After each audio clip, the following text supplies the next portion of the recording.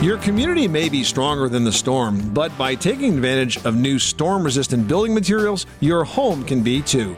Hi, I'm Tom Kreitler. And I'm Leslie Segretti with today's Money Pit Home Improvement Minute. Whether you're rebuilding, upgrading, or planning a new construction project, the extreme weather of the last few years should definitely push you towards choosing weather-resistant home and building materials. Yeah, and a good place to start is your garage door. I mean, it's the biggest opening to any home, and therefore your biggest threat when water rises or high winds hit.